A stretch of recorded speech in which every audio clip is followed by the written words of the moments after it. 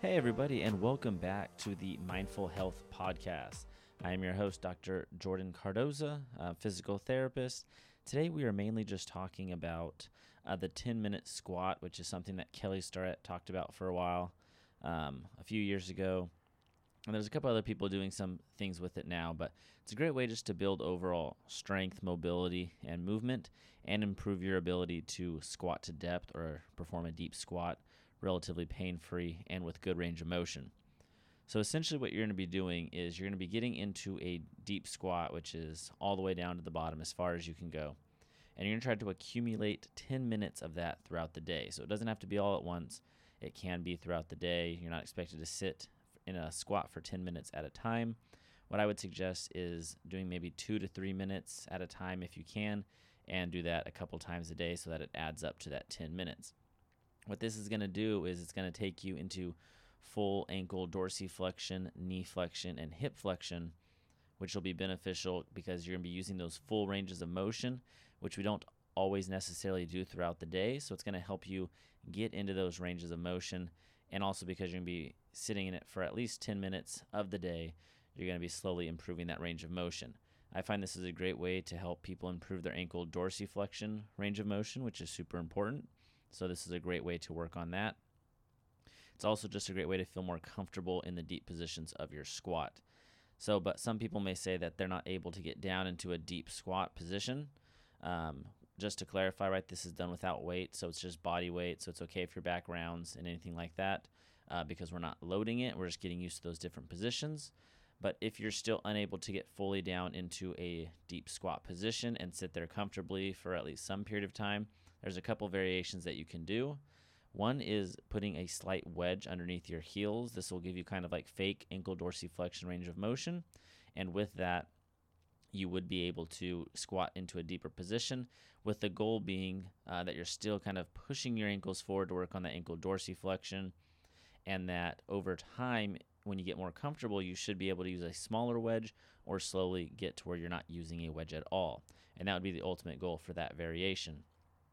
The other main variation that you can do that's pretty popular is to hold on to, say, like TRX, or hold on to just a bar or something stable in front of you, and use that as kind of like a counterbalance to hold on to make sure you don't fall backwards. And once again, still utilizing as much ankle, knee, and hip range of motion as possible and as you're comfortable with, but using that counterbalance that you're actually able to get into those deep ranges and work on your range of motion. The other variation that you could use, which will actually involve some weight, is using like a goblet squat style, using a very light load as kind of a counterbalance as well. Because the weight is in front of you, you'll have a little bit more of an upright torso, and some people find this easier. So you can try that. You can even make the counterbalance more effective if, as you squat down, you push the weight out in front of you. Granted, though, with that variation, you're not going to be able to be in a squat for as long a period as if you were using no weight or had the weight close to your chest. So it's really just starting wherever you're at, whether you have pretty good range of motion or whether you do not.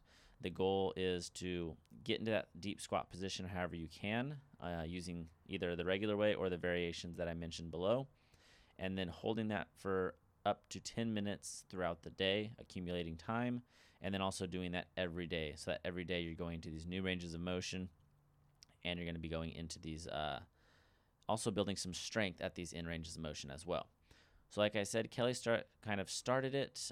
It's also, I've been seeing it pretty popular through Adam from Mind Pump. I believe it's the kind of motto they have is squat and scroll. So basically get in a deep squat position, hang out there, and just scroll through social media, which you may be doing already anyways. So just add a deep squat to that and kind of fill in that gap. So you're working on some mobility, some strength, some different positions, while also kind of doing what you would normally be doing anyways. So that's the kind of gist behind the 10-minute squat. It is a great challenge, and a lot of people see a lot of benefits just doing it every day for 30 days. So I would always recommend take some before pictures so you can kind of track your progress. Try to do that throughout the day as much as possible. Maybe by the 30th day, you're able to maintain a deep squat position for 10 minutes at a time without having to break it up. That's kind of a goal that we shoot for, that if you're comfortable in that position for 10 minutes, it's just a good sign that you're real comfortable in that position. You have the good range of motion, and you're going to be able to squat well in that position. So that's going to be the overall goal.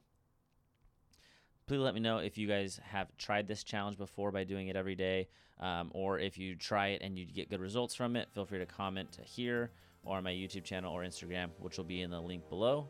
I just want to thank you guys all for listening and hanging out this far, and we'll see you next time.